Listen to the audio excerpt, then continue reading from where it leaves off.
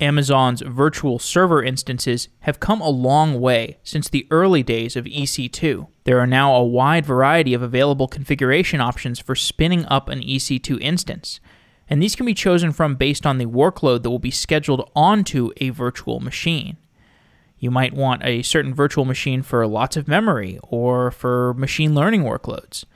And there's also Fargate containers and AWS Lambda functions.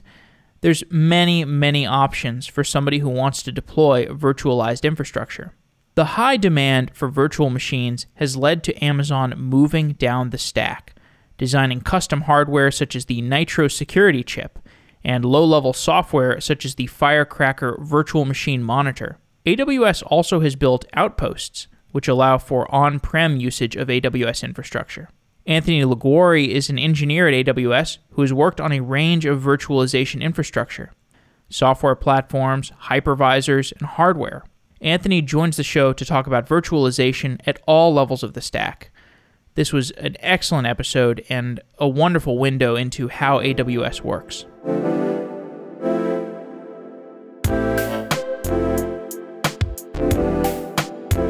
If you listen to this show, you are probably a software engineer or a data scientist. If you want to develop skills to build machine learning models, check out Springboard.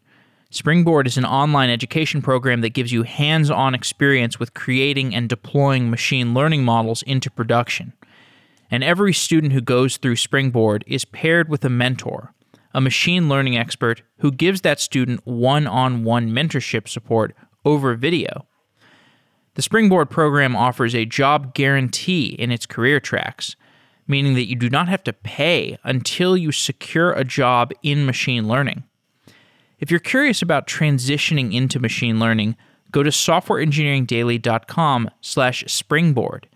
Listeners can get $500 in scholarship if they use the code AI Springboard. This scholarship is for 20 students who enroll by going to softwareengineeringdaily.com/springboard and enter the code AI Springboard. It takes about 10 minutes to apply, it's free, and it's awarded on a first-come, first-served basis. So if you're interested in transitioning into machine learning, go to softwareengineeringdaily.com/springboard. Anyone who is interested and likes the idea of building and deploying machine learning models, deep learning models, you might like Springboard. Go to softwareengineeringdaily.com/springboard, and thank you to Springboard for being a sponsor.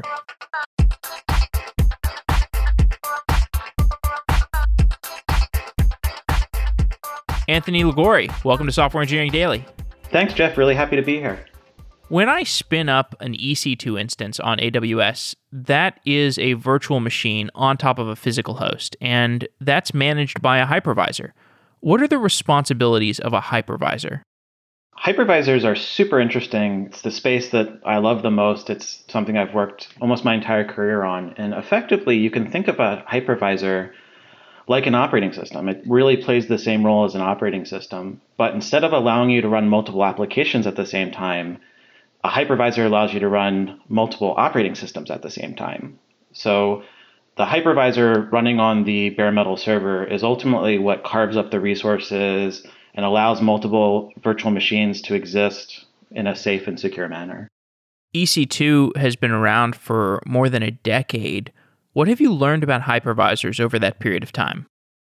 There's an awful lot that we've learned about virtualization throughout the history of EC2. So when we first started, we used the Xen hypervisor, which was really state of the art at the time.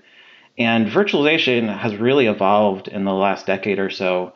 When EC2 first started, there really wasn't a lot of hardware support for virtualization. And the big theme in the last decade has been a lot of specialty hardware to enable virtualization to deliver indistinguishable performance from bare metal. And so at the starting point with Xen, it did a really good job of working with kind of what was available at the time. But then what we sort of learned after a number of years is that we really needed to invest in building hardware to make the virtualization experience as close to native as possible. And so that really got us started with the Nitro project. And the Nitro project began in about 2012. And what we really asked ourselves was, if we were going to design hardware not to run general purpose operating systems and general purpose software, But if we're really going to design a hardware platform specifically for virtualization, for only virtualization and only EC2, could we make dramatic simplifications that would, improve performance for customers, improve reliability of the system, and ultimately give us a better product? And that's really what resulted in the birth of Nitro. We'll explore Nitro in more detail a little bit later.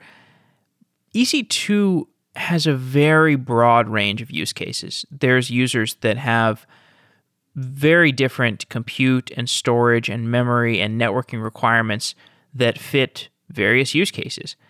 How has AWS historically handled the fact that users may want a very specific configuration of hardware on demand? Our goal with EC2 is to make available as many options for customers as possible. And so through the years, when we first started EC2, there was only one type of virtual machine you could get. In fact, the earliest EC2 API, which is still the API of today, there's just more options to it, you didn't even specify an instance type, which is what we call the different hardware configurations. You just called AWS EC2 run instances, and you got a virtual machine of a fixed configuration. And over time, based on feedback from customers and different workload needs, we started introducing instance types as a concept. And instance types give you different shapes of memory, but also gives you access to different types of hardware platforms. So besides being able to get a different ratio of virtual CPUs to physical memory, today we have instance types that provide AMD versus Intel processor types, ARM instance types through the Graviton processor family, but then also gives you access to specialty types of hardware. So we find that there's a lot of workloads that need really dense storage, as an example. So we have a number of different types of instances that offer either hard drive-based storage or large volumes of NVMe flash storage. But then also pretty recently, we launched a series of instance types, which we generally call the N family. So these are things like C5N that provide really high network bandwidth. So up to 100 gigabits of network bandwidth for workloads that really need that level of data transfer. So we've been introducing a wide variety of different instance types to be able to offer customers all the different kind of configurations that they need for a given workload. I'd like to talk about another facet of virtualization, which is Lambda. AWS Lambda came out in 2014. How has the execution of AWS Lambda functions evolved in those 6 years since the first instantiation? Lambda is a super interesting product because it really changes the model. So with EC2, when you run an instance, you're getting a full-blown operating system. And the idea behind Lambda was sometimes all you really need is a function, right? You just need a single JavaScript function to do some glue code, or you just need a little bit of Python here. And so the idea behind Lambda was what we now like to call function virtualization. So instead of virtualizing the full operating system, let's just provide individual function virtualization. And so when we first launched that, the most important thing that we consider at AWS is security. And security within the context of virtualization is a really, really hard problem. And it's something that we spend a lot of time on, and it's very challenging to get right. And so our initial implementation of Lambda reused a security primitive that we felt very comfortable with, which is EC2 instances. So every Lambda function was an EC2 instance. A few years ago, we launched a new virtualization technology called Firecracker. And Firecracker allows for a sort of a purpose-built function virtualization hypervisor, if you will. And this allows much faster startup time. Along with some hyperplane technology, it largely eliminated the cold start problem, which caused a delay in the execution of a Lambda function based on whether the instance was already spun up. Generally has made a big improvement in the overall experience with Lambda. Can you give me an overview of the virtualization stack that runs under a Lambda function today? Ultimately, Nitro is, and we'll talk about this in a little bit, but Nitro is our fundamental primitive for everything. And so at the base of the stack, you've got the Nitro hardware platform and the Nitro software, and that's running a bare metal instance type. So one of the cool things that we were able to launch with the introduction of Nitro is the ability to do bare metal instances. And within that bare metal instance, we are then running Firecracker, which is available actually as an open source project on GitHub today. And then Firecracker is the thing that actually runs the functions. And within the Firecracker virtual machine, there's a small bit of code that sort of allows the function to get bootstrapped and execute, but otherwise integrates, pretty deeply with the rest of the system. So Fargate came out in 2017, and that allowed for longer-lived serverless programs. What were the engineering problems that Fargate presented that were novel at the time? Containers is a super interesting space, and it's very related to virtualization in the sense that what you're trying to do is have multiple workloads run side by side. And so a lot of the same concerns apply with respect to isolation and packaging and things like that. But the cool thing about containers is I think they've done a really good job of making containers a really great sort of code packaging environment, right? So even though I'm a virtualization guy at heart, like it's so much easier to create a Docker container than it is to create a virtual machine image. And so lots of customers super excited about Docker and love using containers for software packaging. The real challenge with containers, though, is that they're not based on the same sort of fundamental technology as a hypervisor. They just use Linux as an abstraction boundary. So a container is a lot more like an application than it is a virtual machine. And so what we really wanted to do with Fargate is allow customers to really just focus on running containers without having to worry about running the operating system that hosts containers, right? And so that's really fundamentally what Fargate is it's allowing you to just execute containers and not worry about the underlying operating system that's running those containers so that you can really just focus on your business and not kind of worry about maintaining the infrastructure underneath of it. So in all of this containerization that you're doing with Fargate and Lambda, there's a multi-tenancy model that gives you economies of scale but presents some security issues. Can you describe the trade-offs in the economies of scale versus security? We never really ever want to trade off security, right? And so for all of our products, security is something that we don't compromise on. The way we solve this with these technologies is that we always use virtualization as the primitive. So virtualization is always the mechanism that we use to isolate multi-tenant workloads.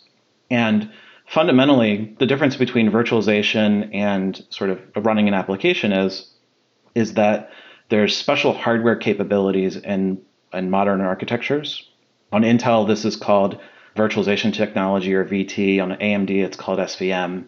But there's a special mode of the processor that you can use. And that special mode of the processor gives you a really strong isolation boundary. There's a whole lot else that you have to do, but it's a really strong building block. And so the way we've solved this multi-tenancy problem with whether it's Fargate or Lambda or any other container-based technology is that we've built a specialized hypervisor that still uses this fundamental building block of virtualization technology, but is really optimized for container use cases. So as like a really concrete example of this, if I run a Windows VM in EC2 today, there's a whole bunch of legacy hardware that's being emulated as part of that virtual machine. So for instance, there's a VGA graphics card that literally implements the VGA spec from like 30 years ago of CGA graphics and a whole bunch of stuff that you've probably never heard of before unless you play old DOS games and stuff.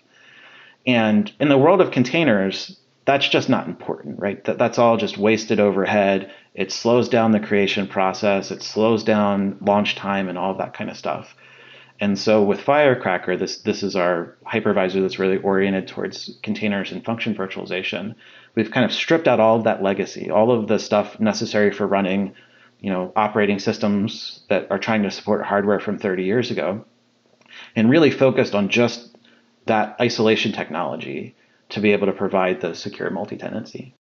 There was this effort several years ago, I don't know, maybe there's still ongoing efforts around something called unikernels. And my understanding of unikernels is that it's like a Linux version that does kind of what you're describing, where you strip away things like the USB port or the USB driver. You don't need USB drivers if you're spinning up virtual machines. But you're talking about Firecracker, which is a virtual machine monitor. And then there's also the term hypervisor.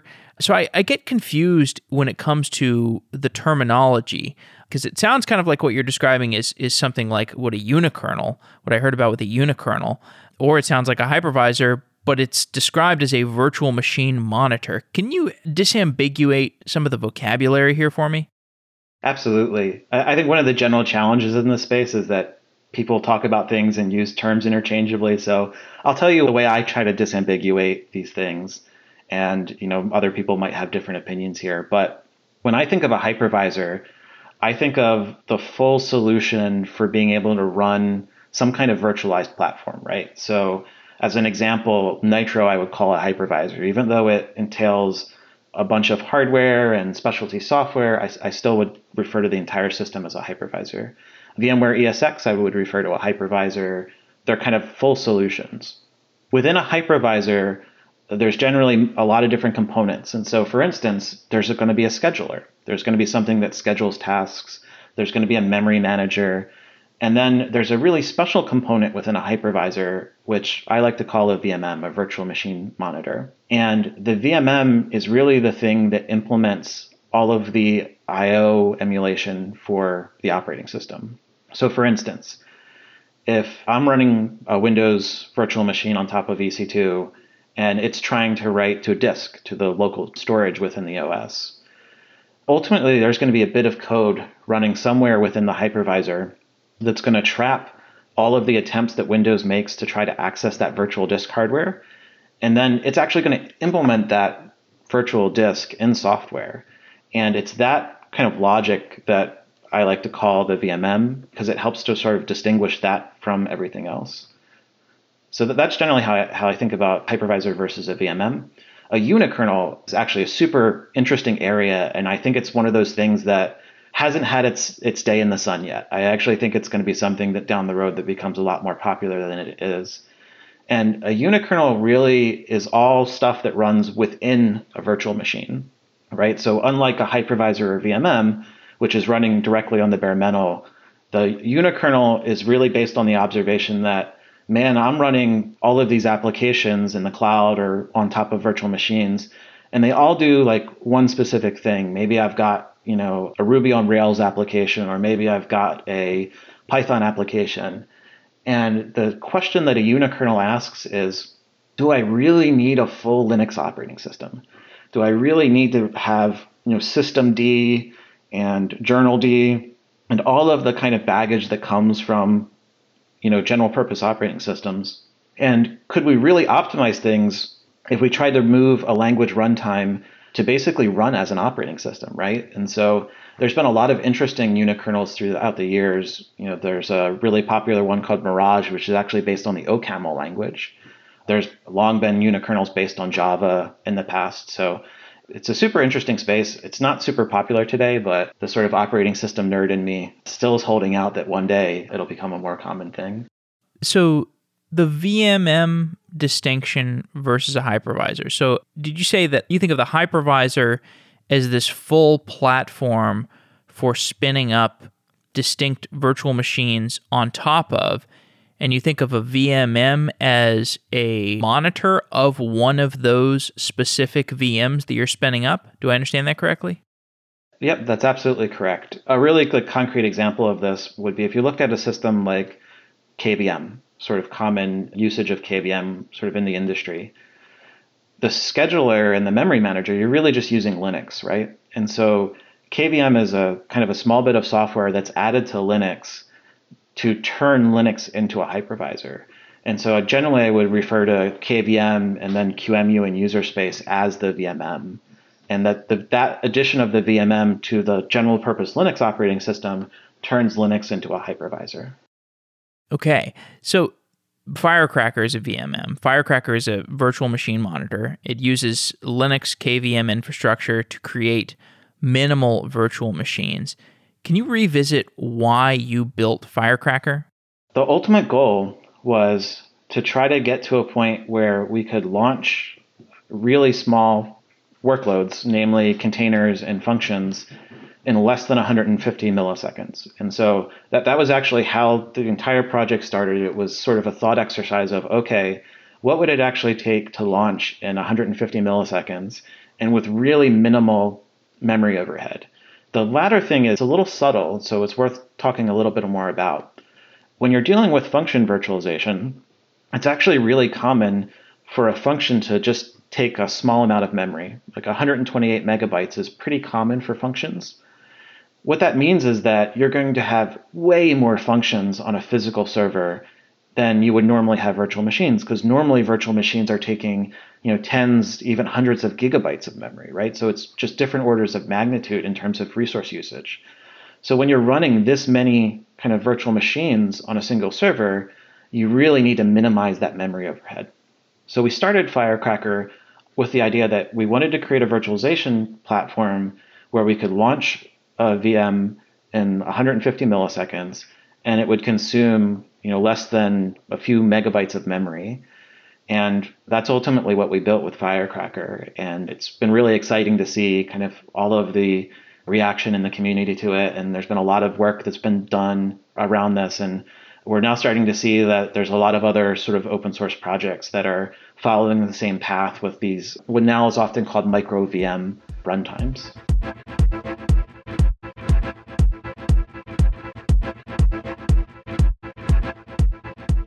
Today's episode of Software Engineering Daily is sponsored by Datadog, a monitoring platform for cloud-scale infrastructure and applications.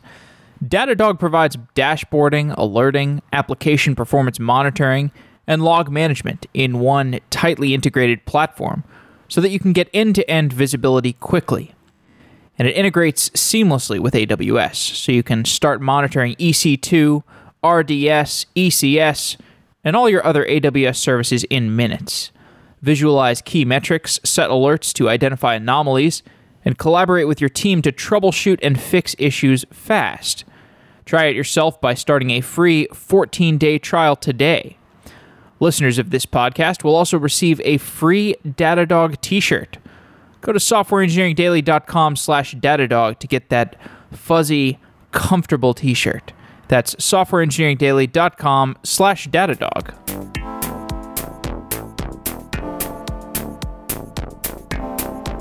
What is the life cycle of a Lambda that gets spun up with Firecracker? When the request comes in, the first thing that the Lambda control plane will do is try to figure out if there's already a Firecracker instance available from that same customer running that same function, because ultimately the best way to get the best performance is just not to do any work. So if you already happen to have something sitting around, then you want to use that and you want to try to use that. If there isn't something available though, then what you would have to do is you have to spin up a Firecracker instance, and that can happen very, very quickly. And then the next step is there's a bit of code that runs very early in the operating system boot. So generally this is Linux for what it's worth. So there's a small Linux image that's running within Firecracker.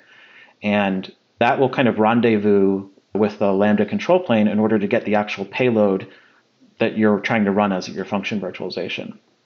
And then as part of the initialization there, anything that's kind of a constructor within your language runtime. So this is kind of a subtle feature of Lambda where if it's C++, it's literally a static variable. But if it's Node.js or something like that, if you've got code outside of your main function that executes kind of unconditionally, that'll get executed to start with.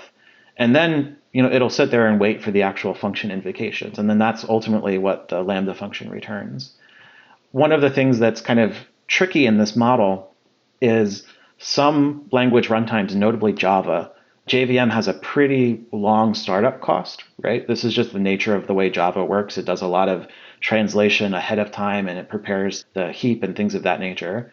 And so that work also helps to get amortized by reusing existing virtual machines, which is one of the reasons that sort of constructor model is so important. In most of these shows, we focus specifically on software, but so much of your work is on EC2 and optimizing EC2 that you have gone into the hardware, and this is what Nitro includes. Why did you need to create specific hardware to improve the EC2 platform? I actually kind of think there's a bit of a revolution happening right now. So the way that I think the industry has historically thought about hardware is that hardware is, silicon that takes, 5 or 10 years to build, and it's this very waterfall type process, right?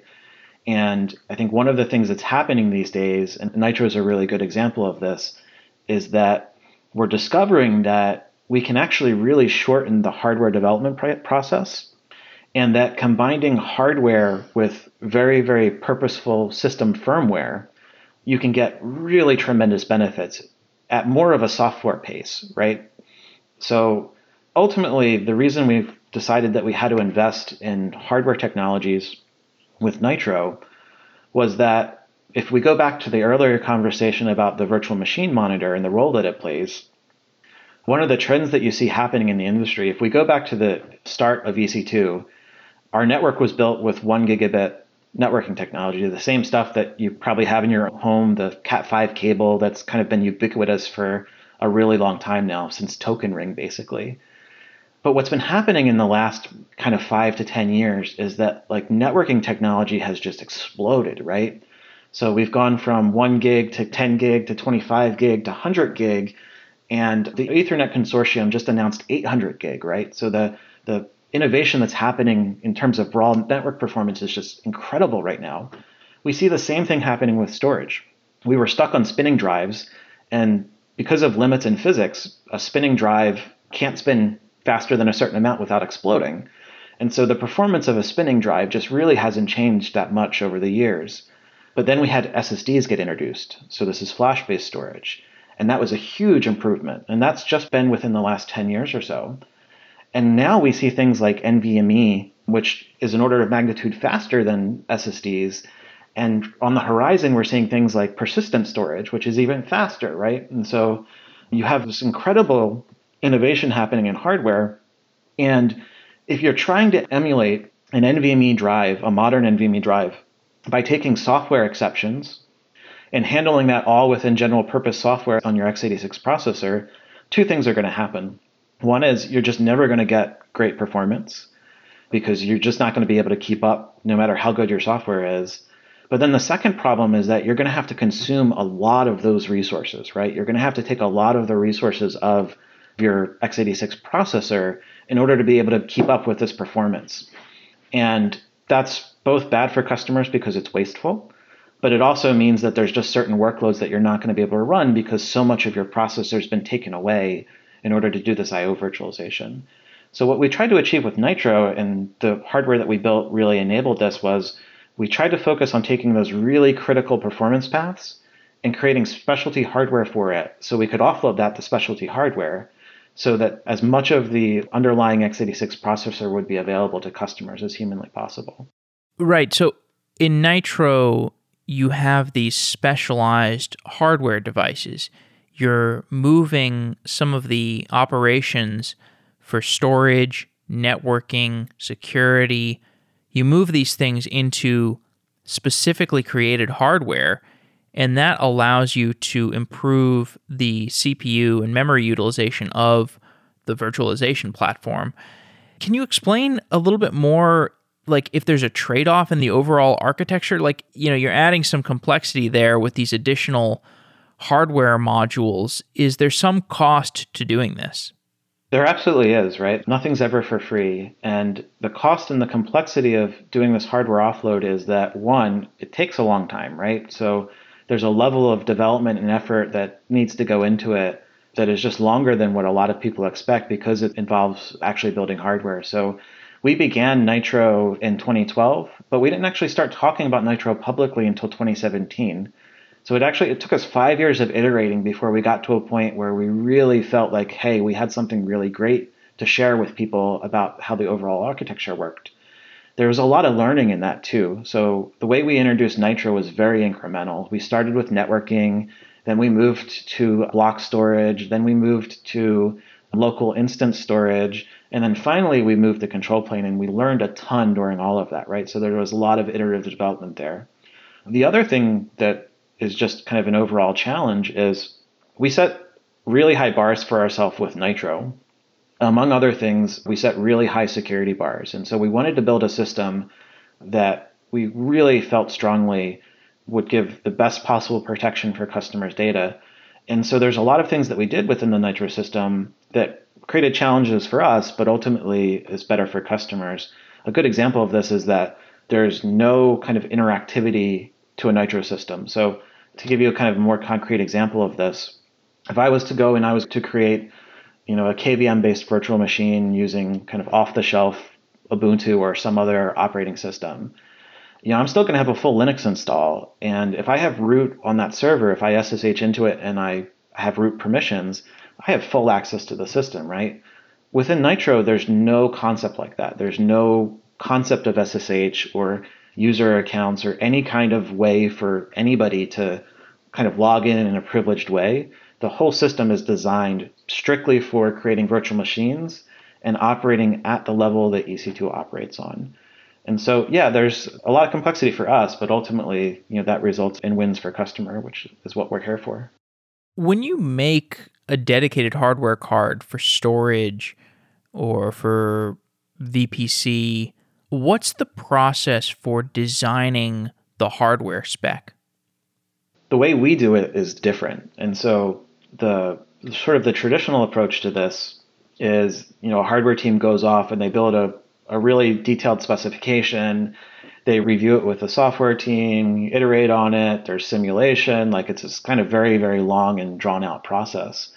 One of the things that's been really exciting working on this project at AWS is that the software teams and the hardware teams work in lockstep, right? And so it's a very collaborative process for us. We don't just kind of trade specifications and kind of have dividing walls between teams. It's a highly iterative process. And a lot of this just comes down to the way that our culture works. And so generally speaking, it starts like all things start at Amazon. We have a customer problem that we're trying to solve. We'll generally do working backwards narratives to figure out like what's the best way to solve the problem. And then the engineering teams start working together to come up with a solution. And we try to get it done as quickly as we possibly can to get it in the hands of customers. So hypervisors traditionally have this broad set of responsibilities. And the hardware that you design has the goal of breaking these responsibilities into specific hardware pieces. Like you got the Nitro security chip, for example. Tell me more about the virtualization advantages that are gained from defining your own hardware. One of the things I always look out for is simplifying assumptions. So one of the things I really just strongly believe in is that the best way to make something better is to simplify it. And one of the problems that the industry has been trying to solve for many, many years is how do we make sure that system firmware, your BIOS, things like that, the management engine or BMCs, how do we make sure that that software is protected? Because one of the necessities of this type of software is that the operating system has to be able to update it, because all software, no matter what it is going to have bugs. And if you don't have a strategy for being able to update your software, then you're going to live with those bugs forever, and that's not a good place to be in. And so you have this kind of fundamental problem that the earliest bit of software in the system has to prove that the system is secure before it can let other things run, but that software can be modified later. And so how do you make sure that you're kind of trusting your root of trust? And so there's really complicated mechanisms in the industry for dealing with this through mechanisms like UEFI Secure Boot, with all sorts of crazy complex cryptographic challenges and signing schemes. And every time this has been implemented in the industry, you deal with keys getting leaked and things like that. It's really complicated, and honestly, it hasn't worked very well in the industry to date. So what we tried to do with Nitro is something that is just much easier to think about and rationalize. So number one, software on the x86 processor never needs to update the BIOS, because those are virtual machines, right? That's the hypervisor. And we have these Nitro cards, so we have a side channel. So we can rely on the side channel for doing the update. The second thing is it's a lot easier to think about introducing simple hardware mechanisms. So every kind of flash chip has some kind of write protect pin, some physical pin on it, or some mechanism that's relatively simple from a protocol point of view to say, stop allowing writes, just don't allow modifications to the flash anymore. And it turns out you can put a relatively straightforward chip in front of all of your non-volatile storage, and you can kind of mediate access, and you can get this really strong guarantee that says, you know what, I know that from now on, this media is not being modified. Like, it's just a really nice and clean, simple way. And then the other benefit of this is that you can do all this verification and monitoring before you run your very first instruction on the x86. And so we generally call this first instruction security. And by being able to modify the hardware, we're able to implement a much stronger security mechanism that's also a lot simpler and easier to understand. And to me, like, that fundamentally makes it better, being a stronger mechanism that's also simpler. Like, that's the big win right there. So we've talked through the brief timeline of virtualization technologies on AWS, EC2, Lambda, and Lambda getting improved through Firecracker. And then we talked about hardware, which is an improvement for the EC2 platform itself. Is there a connection between the Lambda improvements with Firecracker and this conversation around hardware? Absolutely. And so as we look at improving the overall platform, one of the things that we want to be very aware of is making sure that we're making improvements for next generation workloads too, right? And so it's great if we come up with the world's best hypervisor for running full-blown operating systems, but a lot of customers today are doing serverless. And so we have to make sure that we're thinking about how do we also innovate for serverless. And fundamentally, the thing that enables, Lambda or Fargate is this idea of having bare metal instances. And you can find places that offer things that they call bare metal today, but generally speaking, that's not really an on-demand model. It's oftentimes you have to order it and it takes like 4 or 6 weeks to arrive, or they have kind of not a great kind of security story and you get limited in a lot of ways. And so what we built with the Nitro security chip was a mechanism that provided security that was so strong that we were able to say, like, you know what, like, as long as you're running a single tenant workload on top of a server, we don't actually even need a hypervisor anymore. All of the IO offload is happening in this Nitro card, so that you can just talk directly to the Nitro card and that'll all just work fine. And we feel really comfortable about we're able to protect all of the non-volatile aspects of the system. And so fundamentally, the ability to do bare metal instances with Nitro is what enables us to innovate in VMMs with things like Firecracker. And so it's all kind of built on top of each other.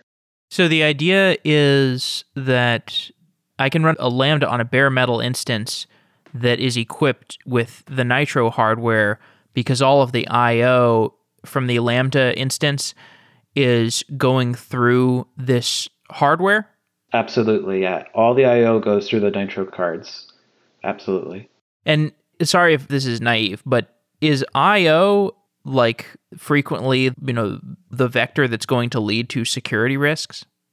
It's one of many, right? And so ultimately it comes down to what the surface area is. And if you look at a modern hypervisor and what the surface area of a hypervisor is, there's really 2 classes of surface area. One class is kind of the CPU virtualization. So the things that trick the operating system into thinking that it's running in a privileged mode.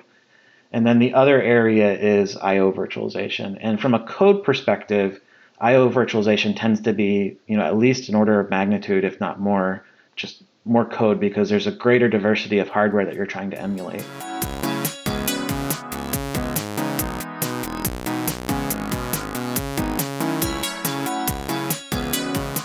JFrog Container Registry is a comprehensive registry that supports Docker containers and Helm chart repositories for your Kubernetes deployments. It supports not only local storage for your artifacts, but also proxying remote registries and repositories, and virtual repositories to simplify configuration. Use any number of Docker registries over the same backend, providing quality gates and promotion between those different environments. Use JFrog Container Registry to search the custom metadata of your repositories. You can find out more about JFrog Container Registry by visiting softwareengineeringdaily.com/jfrog. That's softwareengineeringdaily.com/jfrog. Can you tell me a little bit more about what the interaction is between a Lambda that's running in addition to Nitro? So like, is it just talking directly, or is the Lambda getting spun up on a bare metal instance and there's no EC2 in this case, or is there still an EC2 that's running under the Lambda instances? Oh, no, it's still what we consider to be EC2. So today, you can go into the AWS console, you can go into the EC2 console, and you can launch an i3.metal instance.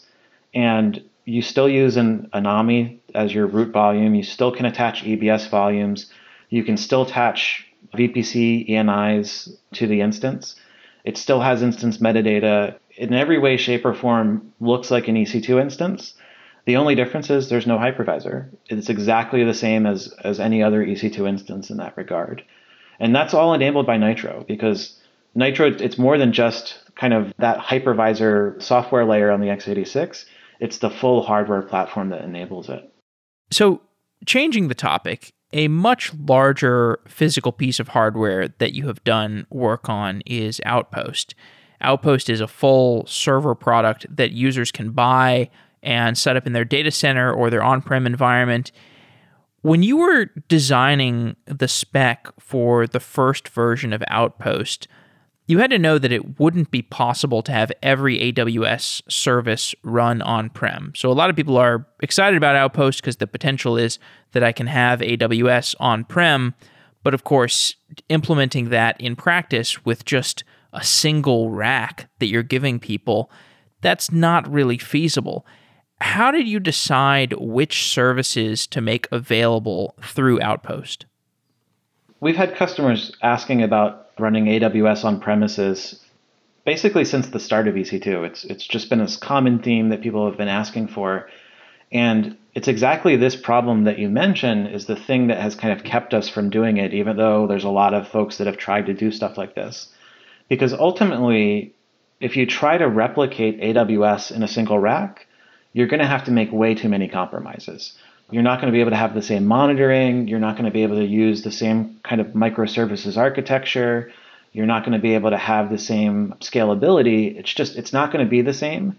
And I think the most common theme that we hear from customers is that when they say they want AWS on premises, they want their applications to work exactly the same way. If I had an application that I was running in the Oregon region, I want to just be able to lift and shift that application and run it locally. And what we found in talking to customers is that there's very specific reasons why they need to run applications locally. And it's not because they need all of AWS. It's usually that either they have some kind of legacy on-premises infrastructure, so maybe a legacy database, and they're trying to convert their applications over to a more modern architecture. But in order to do that, they need to have equipment that's close to that legacy database, right? And so that latency really becomes important.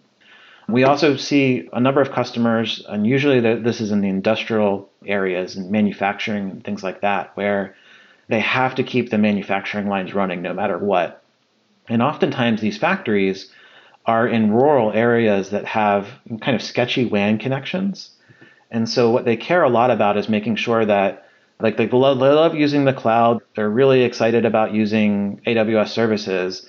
But the bits of software that ultimately are, controlling the robots in the factory, that stuff has to stay on premises. But they're really happy to use CloudWatch to store logs and, make use of things like guard duty, where if the WAN fails for 6 hours, like that's totally fine. They're okay with that. And so based on all of the stuff we built with Nitro and kind of the changed security posture, one of the things we realized was that we could actually take a rack of Nitro hardware, we could put it into a customer's on-premises data center, and we could manage it as if it was any other capacity within the region. We could use the same control planes, we could have access to the same services, and we could make VPC span on-premises and in the region.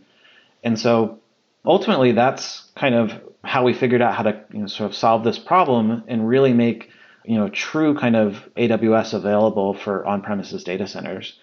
In terms of services availability, what we've really been focusing on is services that really need to have that low latency interaction, right? So as an example, some of the early services that we've made available in Outpost are ECS and EKS. And that's because these are services that are going to host you the software that ultimately is going to be talking to these robots and things like that. We've also been looking at making databases available. And so RDS is something that we've announced a preview for that'll be coming shortly for GA. And that allows you to start bringing your database workloads and kind of doing that incremental conversion. So it's still pretty early in the lifetime of Outpost, but like all things in AWS, the way we're thinking about bringing services to it is based on customer conversations and feedback. So if I want to have one of these outposts, that means that I'm going to be deploying a custom piece of hardware into my pre-existing infrastructure. What is the process for deploying an entire foreign server and integrating it with my pre-existing hardware? One of the things that's been super fun for me in building Outposts is dealing with getting racks of equipment into customers' data centers. If you've ever been to a data center before, they're super fascinating. I actually try to go on installs as much as I can in order to just see the experience and see the diversity within data centers. But the overall process starts with submitting an order, and then there's a survey that we have customers do so that we can work through things like, can the floors between the loading dock and the actual final location of the rack support the weight of the outpost? Like a typical outpost is going to weigh thousands of pounds. So it's quite significant to move around. And so we have to make sure that the path is clear and things like that. And then the next area that always tends to be an interesting challenge is the way that we build the cloud. Every single position in our data centers, every single place where a rack goes, it's exactly the same. It has the same power, it has the same network capabilities. And so when we land racks in our data centers, we can just wheel the rack into a business. But what we find in customer data centers is that depending on how the data center got built, there can be diversity in the position. Sometimes, one position has fiber optic cables. Some just has copper cables. Sometimes it's 10 gigs, sometimes it's 25 gigs. And so we have to work with customers to figure out exactly what the position supports. And then based on that, we'll make sure that the right rack arrives. And then we will make sure that the rack gets installed, that the power is correct, and that the networking works out of the box. And then that is ultimately what will get you a fully functioning outpost. We already talked about Nitro and the hardware that you've custom built for improving the EC2 experience. What is the importance of Nitro when it comes to designing the Outpost server infrastructure? One of the really big challenges to solve and trying to have an AWS region span into a customer's data center is that we can't assume that customer's data center is trusted, right? Like we have to assume that something bad can happen, even though customers take a lot of care of centers. We have to assume the worst.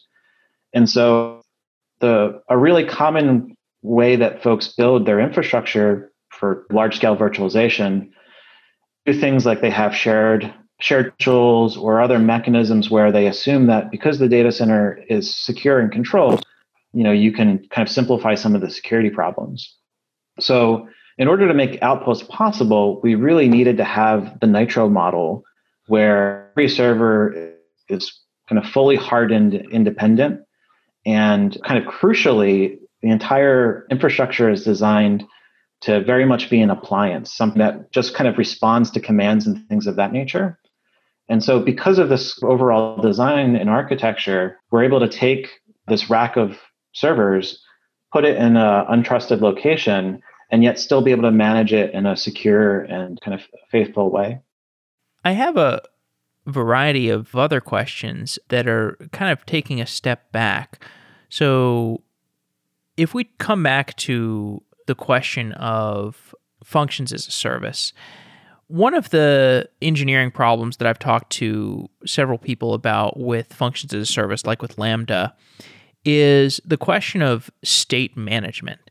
So if I'm running a Lambda function today, the way that I am managing memory, for example, is I use Redis in many cases. I use Redis and I just store my state in Redis, and different functions can access that Redis instance. Is there a view towards getting to stateful functions as a service? It's really interesting because a lot of it comes down to what customers are looking to do and kind of the feedback that we've been getting. So there's a lot of work these days on the container side to provide kind of similar functionality as function virtualization. So this is often called scale to zero. And a lot of people are doing scale to zero workloads on top of things like Fargate. So it's not entirely clear to me if the answer is to figure out how to build stateless functions or if the answer is to bring kind of better scale to zero support to container runtimes. I think that's probably where the industry will end up going. But it's an interesting space. I think it's still really early days. And from an AWS point of view, we're taking the lead based on the feedback that we get from customers in this space. And when you look at the current model of serverless computing, like you have backend as a service tools, you have these systems with hooks in them so they can essentially talk to each other, or you have functions as a service to glue them together where necessary. How close are we to the ideal of what people want out of a serverless platform? I think what people want change all the time, right? Like there's never a final version of anything. So I think today, like if you look at the way that we build things internally, we love Lambda. Like we build a lot of our services with Lambda today in its current form. But it's also easy to imagine, lots of improvements down the road and lots of features that can be added. So I think that it's all just part of kind of the evolving way that people are building applications. And I think it's a super exciting space to see how it develops. How do you envision the Outpost platform, the on-prem platform, getting closer and closer to what the ideal of an AWS experience would be like for on-prem? What's really interesting about an Outpost is that it really is the same hardware that we use in our data centers, and it's running the same software that we're running in our data centers. And this is one of the things that makes it fundamentally different from anything else that's out there. So if you order an Outpost rack and you get it delivered into your data center, there's Nitro cards in it, there's the Nitro security chip in it, it's running the Nitro hypervisor, or it can run bare metal if that's what you'd like to do. And so in terms of being core EC2 capacity, an Outpost is already there. Like that already is what it is, and it's already able to do that, and it has very, very high fidelity. I think the thing that's going to be interesting, and is going to be one of the areas where there's a lot of evolution, is thinking about how customers build applications that really do span on premises and in a public region. So if you think about it, if we take a factory as an example, right, where there's some amount of software that you need to run to keep the conveyor belts going. There's a lot of things that you don't actually need to run locally. And a lot of these factories are really limited on physical space. And so they want to introduce more compute to do things like machine learning, to do quality control and things like that. But they just don't have the space to do it locally. And so there's these really exciting models that I think we're going to come to over the coming years of services that can kind of span do a bunch of workloads in the public region, but then kind of do the really critical stuff locally. And that makes it really easy for customers to build these highly resilient applications while still getting all of the benefits of the elasticity of the public cloud. So I think that's a super interesting space that we'll see a lot of innovation on. The other thing that's kind of really cool and is coming soon is, the world is kind of in the process of building out a 5G infrastructure. And what this does is this brings a lot of additional bandwidth and, much lower latencies pervasively, right? Just everywhere.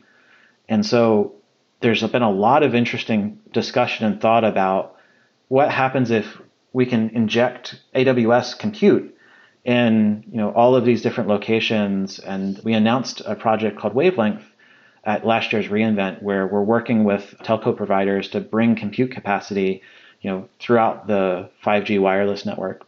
And so I think there's a whole new set of things, new types of services, new ways to think about how, as a developer, you can engage with end customers that takes advantage of this much more pervasive computing paradigm. And that all really comes from being able to have real AWS in all of these facilities that aren't just in kind of the big regions that clouds typically have today. So I think that's kind of the really exciting future to me, is the really kind of pervasiveness of AWS, globally, wherever you need it to be. That is really exciting. So we've talked about granular virtualization. We've talked about entire racks of hardware that you're building. You move up and down the stack. You investigate everything. Can you give me an area of the AWS infrastructure stack that you're starting to think about, but it's too far in the future to start executing on? I think that one of the things that is really interesting to me and still is kind of mind-boggling for me personally, at least, is quantum computing. We had a really exciting set of announcements around quantum computing at this past reInvent, and we've got a really great team of folks working on it. And just as an engineer, it's one of these places where I feel comfortable with what I know about traditional computing at this point in my career. And I feel like it's starting over with quantum, right? Like it's a completely different world that we just are starting to understand and just starting to figure out. And so that's one of the things that I'm really excited about, but we're just at the very, very, very beginning. And it's really exciting to me that kind of the way that we're approaching it from AWS's perspective is that we're just making it accessible to people, right? Because we're in this highly experimental phase right now. And who knows what the right solution is going to be. And letting people start figuring out how it works and play around with it and try to figure out what the right solution is, I think it's exactly the right thing to do. But man, it is early days. Like it has the potential to completely change the industry, which is so exciting. Anthony Liguori, thanks for coming on the show. Thanks for having me. I had a lot of fun.